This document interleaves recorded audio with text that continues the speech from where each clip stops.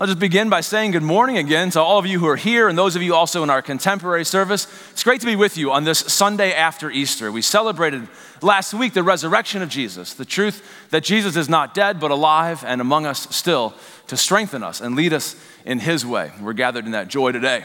And I'm glad that some of you are there in our contemporary service right now, or those of you who are joining us online. We trade our messages back and forth every week between our traditional and contemporary worship venues. It's an opportunity for us to learn and grow together in the way of Jesus.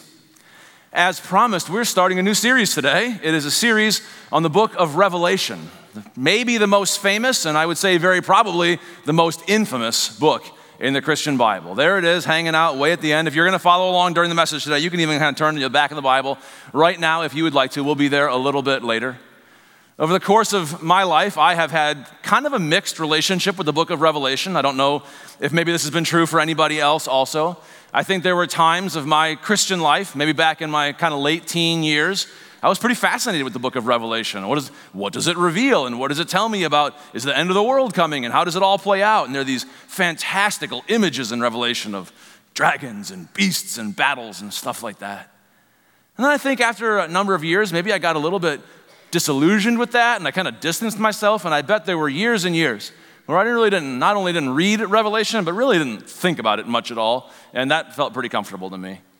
Maybe you've been in the same place, read Revelation or not read Revelation, or been suspicious of it or wonder what it was. In my house, my wife began rereading Revelation recently and commented to me, "This sounds more like the fantasy novels that our son reads than it sounds like the rest of the Bible. What's with all this crazy stuff? What does all that mean?" You know, the truth is that reading Revelation can be kind of dangerous, actually. It can be dangerous in a couple different ways. Some of us have read the Bible over the years, or read Revelation in particular, as if it was a script, like an end times script, a coded playbook that tells you how all the plays are gonna play out until finally the end of the world comes. And if you can read the signs of the times and locate them on the script, then you can figure out where you are and maybe how much time you've got left or something like that. Any of you remember the name Harold Camping? Does that ring a bell for you at all? He was in the news about almost 6 years ago now. This is a billboard here from Harold Camping. You'll see it in just a second. There you go, billboard from Harold Camping. He predicted the end of the world in 2011. As you may have noticed, it didn't happen, but he calculated that the last day of this world would be May 21st, 2011. And then when that day passed, he actually realized, I miscalculated. It was October 21st, 2011. That day came and went. And I don't know if you kept up with the news after both of those days came and went, but he was really disillusioned, very disappointed, and very confident in that prediction, and it didn't happen. And unfortunately, some of his followers really put their faith in that prediction. Some of them really staked their lives, put themselves in life-threatening situations based on that promise. And a few people died because of that promise, and it didn't come true. It can be dangerous, right? When I was younger, there was another pretty famous tragedy. It was a tragedy in Waco, Texas. Some of you may remember the Branch Davidians, or you've heard of them or read about them. There was a guy named David Koresh. Yeah, he gathered his followers here in a compound in Waco, Texas. For those of us who are not from Waco, it was in 1993 that we all started pronouncing it Wacko, Texas. It was kind of famous in the news during that time. But this is a very sad event. A guy who took his given name was not David Koresh. He took that name because David was like King David from the Bible, and Koresh is another Hebrew word associated with the coming of the Messiah. And he led people to believe that he was the Messiah. And he put together a reading of parts of the book of Revelation that said, I'm the guy, the time is now, be faithful to me. And unfortunately, they wound up provoking the FBI and got into a battle that ended in the firestorm that you saw there. And a lot of people lost their lives. Reading Revelation can be dangerous. We could spend hours talking through the names of cults and religions and movements of all kinds that have played out and read the book of Revelation like a script. From the very popular Left Behind novels and movies to the birth of the Seventh-day Adventist movement, the Jehovah's Witnesses, all are built on this script reading of Revelation. Now, unfortunately, there are some problems with reading Revelation as a script. Historically and intellectually, there are lots of problems. But I think if we could limit ourselves to just one, every person who's ever read Revelation that way has been wrong, has proved to be wrong. Unfortunately, for the rest of us, we've seen Revelation read that way, and then we've just backed off.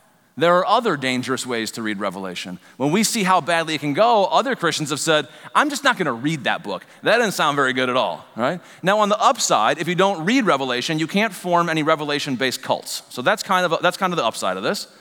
But the downside is, if God has anything to say to us through the book of Revelation that is in our Bible right there at the very end, then we're simply not listening, right? Like a kid with our fingers in our ears, la, la, la, la, I don't want to hear you, it's too, I don't want to hear it, and we're not listening at all. I think there's a better way than this. And what I'd like to share with you starting today and for the next 4 weeks of the series after today is a different way of reading Revelation that I think is compelling and helpful and faithful and responsible and leads us to be attentive to what God is saying to his church even today. So I want to invite you, if you have a Bible with you or you have a Bible app, now's a good time to open that up. We're going to turn to Revelation chapter 1. You can turn to Revelation 1:4. We're going to read that in just a second. If you're using the Quest Bible, if it makes it easier for you to find, it's on page 1817, 1817. Revelation comes from a vision that a Christian named John received from the risen Lord Jesus. He was exiled onto the island of Patmos, an island in the Mediterranean Sea, probably persecuted and arrested for being a Christian. He was exiled, and there the Lord appeared to him. God gave him a vision, and Revelation is what he wrote down. This verse that I want to show you in John chapter 1, verse 4, sets this whole thing up. I don't know if I would say this is the most important book in the verse in the book of Revelation, but I would say it's kind of a key that unlocks the box. If we understand this right, it's going to put us on the right path to understanding the rest of this book. So this is John chapter 1, verse 4, just even the first half of the verse. John to the 7 churches in the province of Asia. Okay, this is how ancient letters began. Revelation is a letter. It's from a guy named John, I told you about him already, to the 7 churches in the province of Asia. Now, this is where a lot of people have gone wrong reading the book of Revelation. As if Revelation 1:4 said, John, to the Christians in North America in the 20th and 21st centuries. And then we read it through the events of the geopolitical events of today, the signs of the times, the technological advances, without which we would not be able to decode the book of Revelation.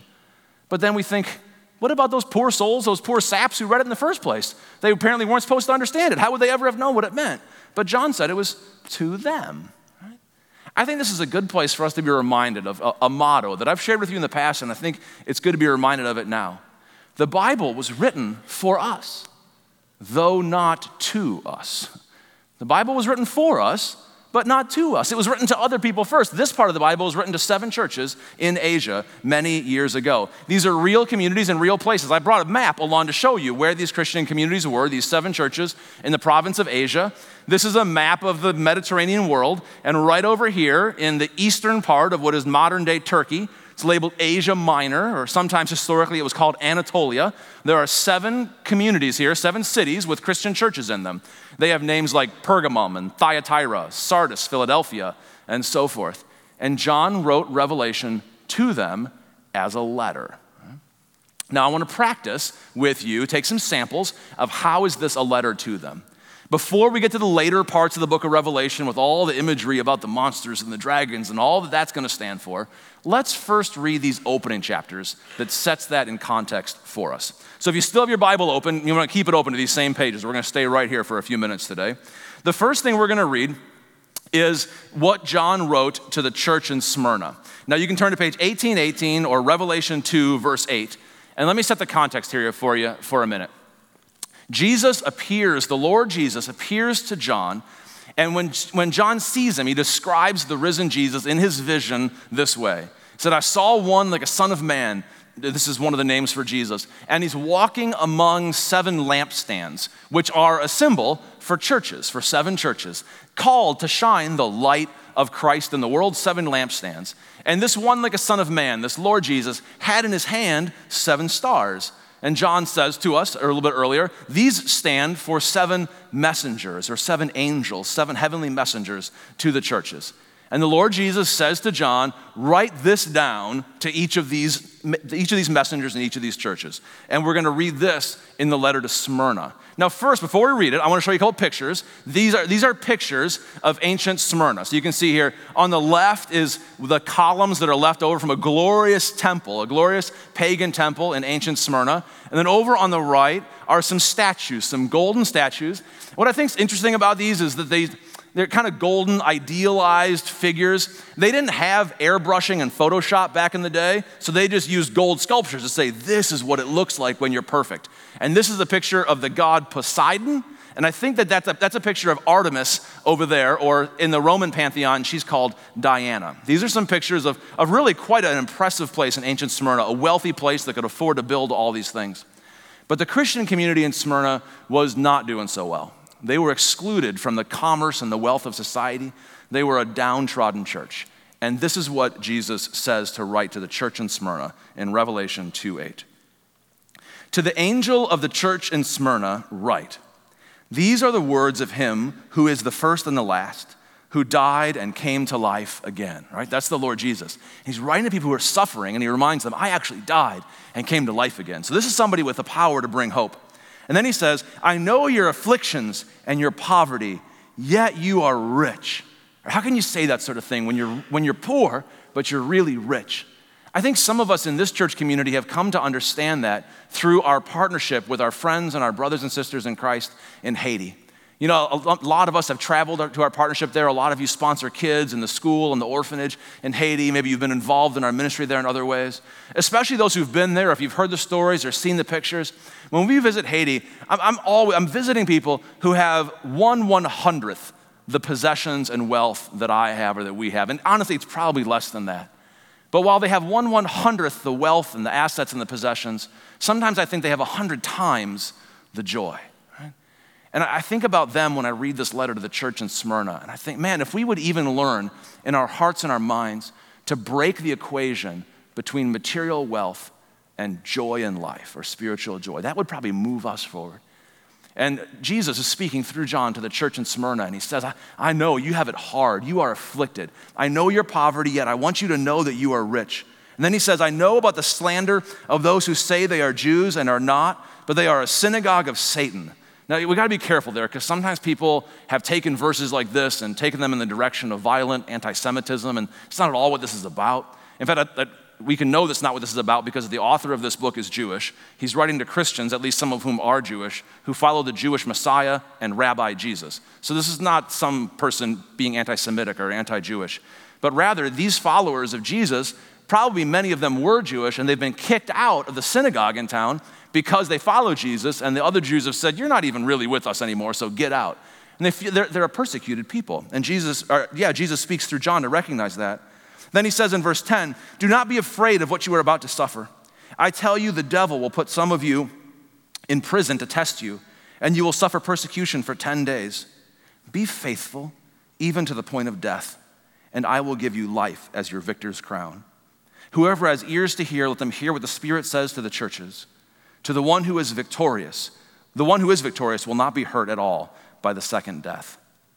It says, be faithful, Jesus says to the church in Smyrna. In fact, there's a couple key words in the churches, in the letters to the churches here that are afflicted and persecuted. Smyrna is one, Philadelphia is another one. And these are the key terms that you can remember in Jesus' message to the afflicted churches. He says to them, be faithful. We can put that slide up here. Jesus says, be faithful, endure patiently, and hold on. And hold on. You can imagine how if you're in a place of real affliction and you see the vision, you're told that John saw Jesus not dead anymore, but alive, triumphing over persecution and violence and death, and he walks among the churches. He's still present. Now, depending on where you are in life, that can function differently, but if you're afflicted for the sake of the Lord Jesus and you find out he's alive and he's still with you, then Jesus can say to you, hold on. I've got you, I'm with you, and this suffering is not permanent. This is not the end. In fact, even if you die with me, you will rise again. And it's a word of great promise and great hope to those who are afflicted and persecuted. But these churches that Jesus is speaking to through John are not all in the same life circumstances. Some of them are persecuted and afflicted. Some of them are way over on the other end of the spectrum. They're living life just fine, thank you very much. And in fact, they've gotten pretty complacent about the whole thing. Let me show you one of these letters. If you want to maybe turn a page forward, this is going to be to the church in Sardis, which is Revelation 3:1. And if you got your Quest Bible, it's page 1820. Before we read that, though, I want to jump back and show you a picture. This is a picture from ancient Sardis. Again, you can see these tall columns constructed at great expense and great labor. It's not easy to erect stone columns like this in the ancient world. They valued this a lot. This is a big building. This was a temple, again, of Artemis, or a temple of Diana, the Roman goddess, there in Sardis. Sardis was a fairly wealthy town. It was doing just fine. But let me read to you what Jesus said to the church in Sardis. To the angel of the church in Sardis, write, these are the words of him who holds the 7 spirits of God and the 7 stars. Then he says, I know your deeds. You have a reputation of being alive, but you are dead. This is just the opposite of what he said to Smyrna, right? Where you look poor, but you're actually wealthy. Here he says, you look alive, but actually on the inside, you're dead.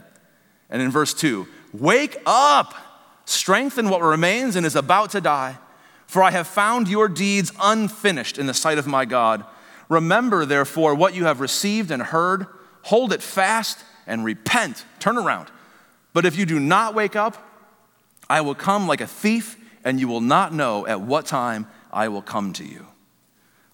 You know what that image reminds me of?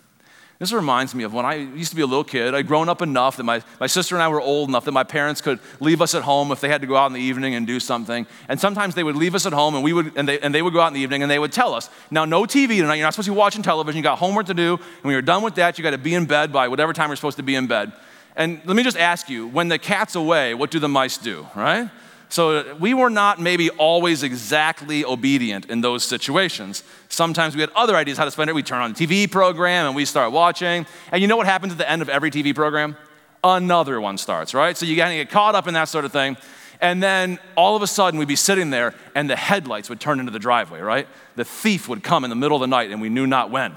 And all of a sudden, mom and dad would drive in the driveway. We'd be like, oh no! And we'd flip the TV off and run upstairs and try to pretend like we've been asleep, for hours, right?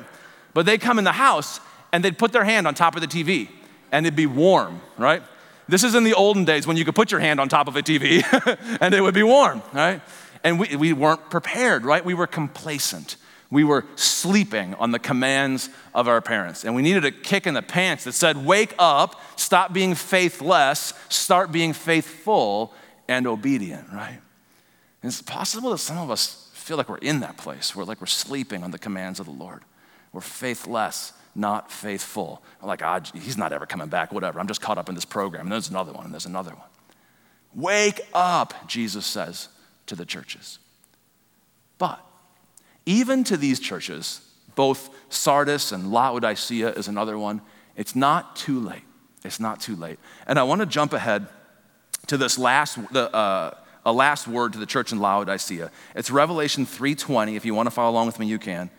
Jesus says through John to the church in Laodicea, here I am, I stand at the door and knock. If anyone hears my voice and opens the door, I will come in and eat with that person and they with me. I'm not necessarily coming to kick the door down. I don't have to come in judgment. I don't have to come in anger. I'm at the door. Open it and let me in. There happens to be a stained glass window right over there in our sanctuary chapel that has an image of Jesus. I'm looking at it right now. That has an image of Jesus standing by the door and knocking. And I know some people in our church family have sat by that window and prayed. It actually came from our old sanctuary way back when on Stewart Street in downtown White Bear Lake. And our church family had the wisdom to move it here. And it can be a place, if you haven't ever seen it before, I'd recommend stopping by maybe after worship today. And you can take a moment and reflect how Jesus is knocking on the door of your heart, or collectively on the door of our church's heart, and saying it's not too late. And if you're sleepy, and if you're complacent, and you don't think I'm ever coming back, and you don't care, and it's just fine, just watch TV and forget about me, I'm there, and if you hear me, open the door, and I will come in and dine with you, and you with me, at the feast, at the banquet of God for now, and for all eternity. So repent, wake up. Some of these churches were afflicted and persecuted. And some of them, when they heard that Jesus was walking among the churches, that was a little bit threatening, and they needed to be unsettled. Jesus comforted the afflicted, and now he's afflicting the comfortable, saying, turn to me. But there's another group that's kind of in the middle. And I would call these the compromised churches, or maybe the assimilated churches. It's not that they've abandoned the Lord, but they've got kind of the frog in the kettle problem, where it just kind of keeps getting hotter and hotter and hotter, and they keep trying to compromise with the values of their world without ever jumping out of the pot, and they forget that they have a different identity and a different value system. Let me read you an example of one of these. This is going to come from the letter to the church in Ephesus. So this is Revelation chapter 2, and it's in your Quest Bible on page 1818. Before we read this, I want to show you a couple pictures of Ephesus while you're turning the pages there. This is a picture from ancient Ephesus right here. Over on the right side is one of the imperial temples. So this is a temple built to a Roman emperor. And in the first and especially second centuries, they worshiped the emperors as if they were divine. The God actually resided in the emperors. That's one of the imperial temples. And over here on the left is this huge amphitheater in ancient Ephesus where you can see thousands and thousands of people would gather for the civic festivals and theater and entertainment. This one is designed more for theater. Other places were designed for sporting contests. But this would be a place to tell the stories of the people, of the city, of the empire of Rome, and gather together for spectacles there in the amphitheater. Let me read you what Jesus said through John to the Christians in ancient Ephesus. To the angel of the church in Ephesus, write, these are the words of him who holds the 7 stars in his right hand and walks among the 7 golden lampstands. These are Jesus' words to you. Listen up.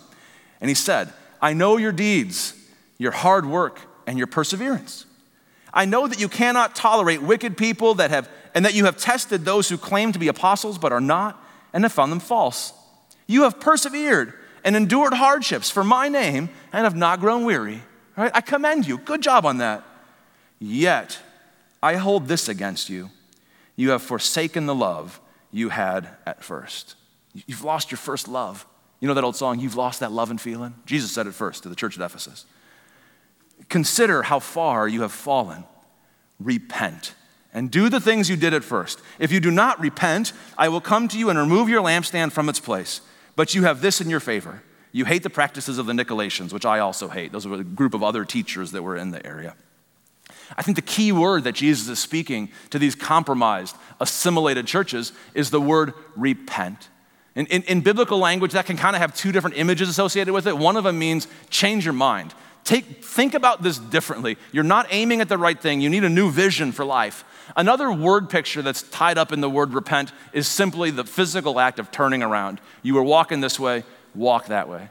I imagine that Jesus is saying to the church at Ephesus, you're doing a lot of good things. You're making progress in this direction, but you've gotten off course. You're 5 degrees off. You're 10 degrees off. I don't know how far off. You need to turn. You need a course correction. Come back to me, or pretty soon you're going to be the frog in the pot that's boiling, and you'll have so assimilated to the values of your culture that you've got no hope and no calling left, no faithfulness to Jesus left. And then, at the end of this letter to the church in Ephesus in verse 7, Jesus finishes with a promise to them that's fit to the culture in ancient Ephesus. To the one who is victorious, I will give the right to eat from the tree of life, which is in the paradise of God. And in ancient Ephesus, in the temple of Artemis, which is this huge temple in Ephesus, to the god Artemis, or the Roman name was Diana, there was a tree growing in the courtyard, and the fruit was available to the worshipers and the priests and the servants of the goddess.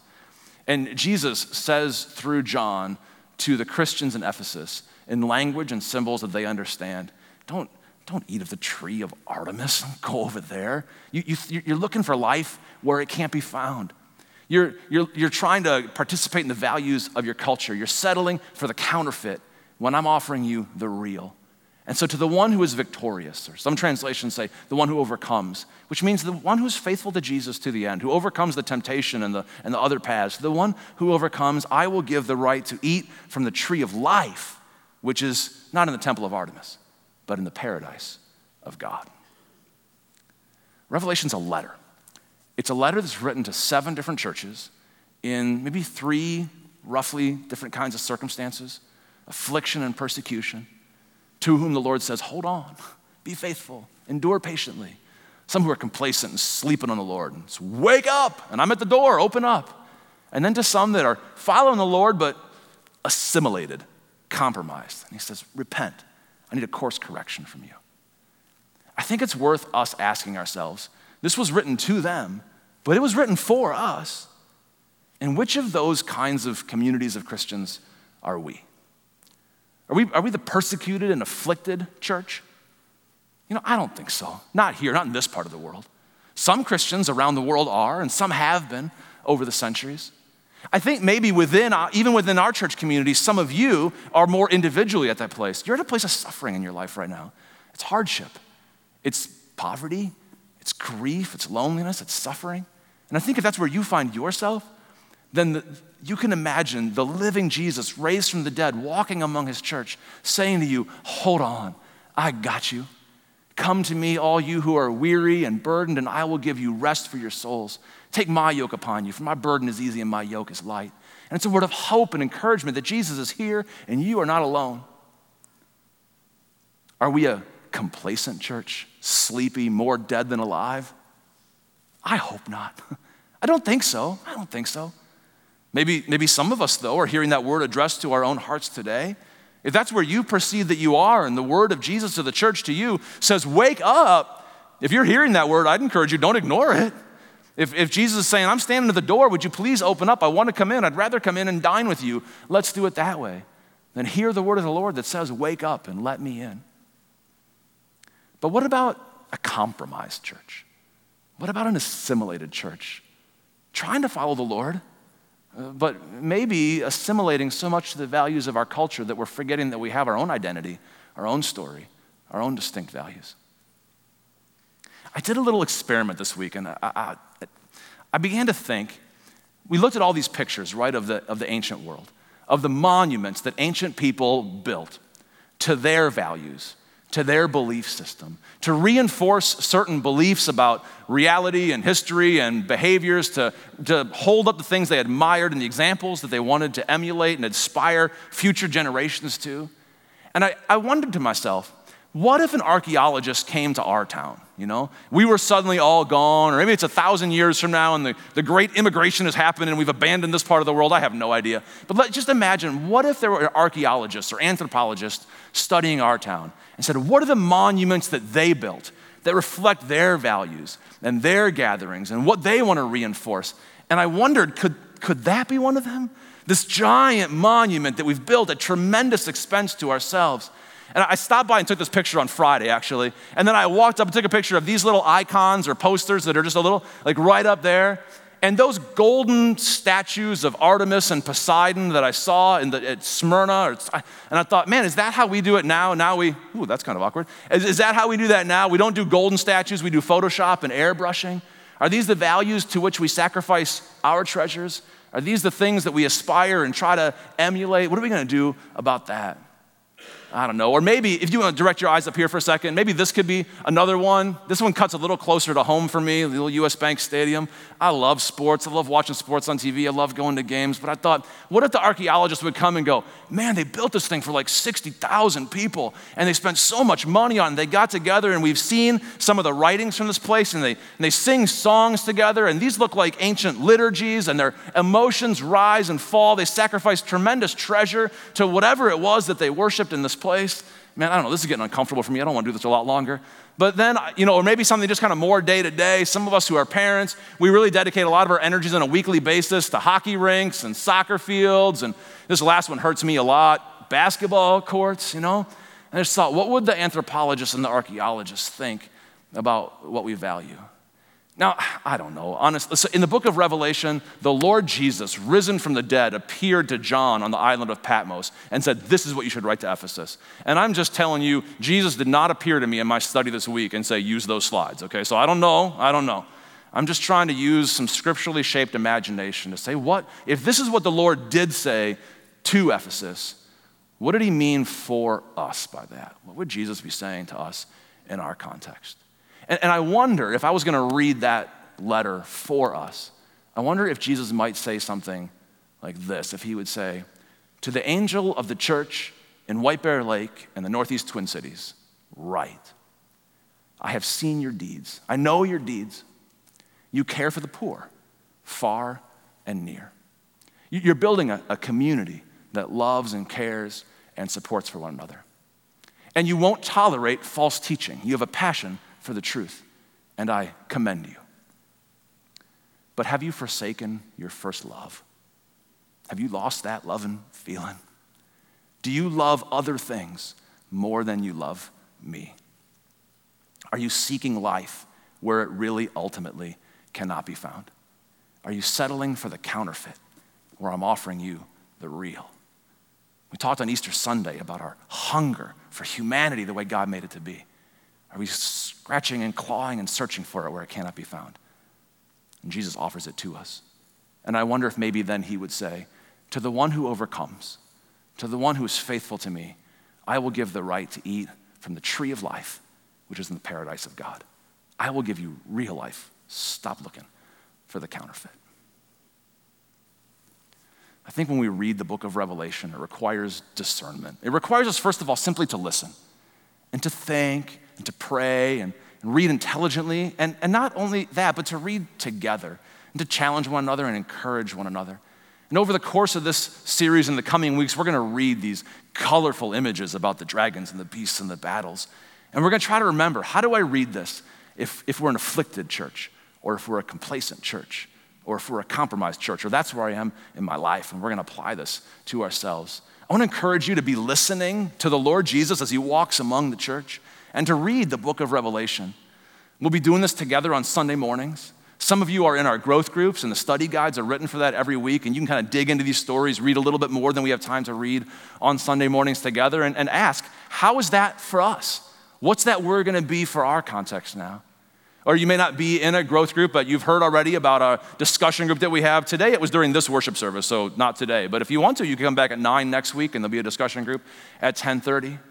And I'd encourage you also to be reading Revelation on your own. Pastor Angie put together a very well-considered daily reading guide. It's on the front of the study guide in your bulletin. It'll be there every week. You can read along with the passages that we're reading together.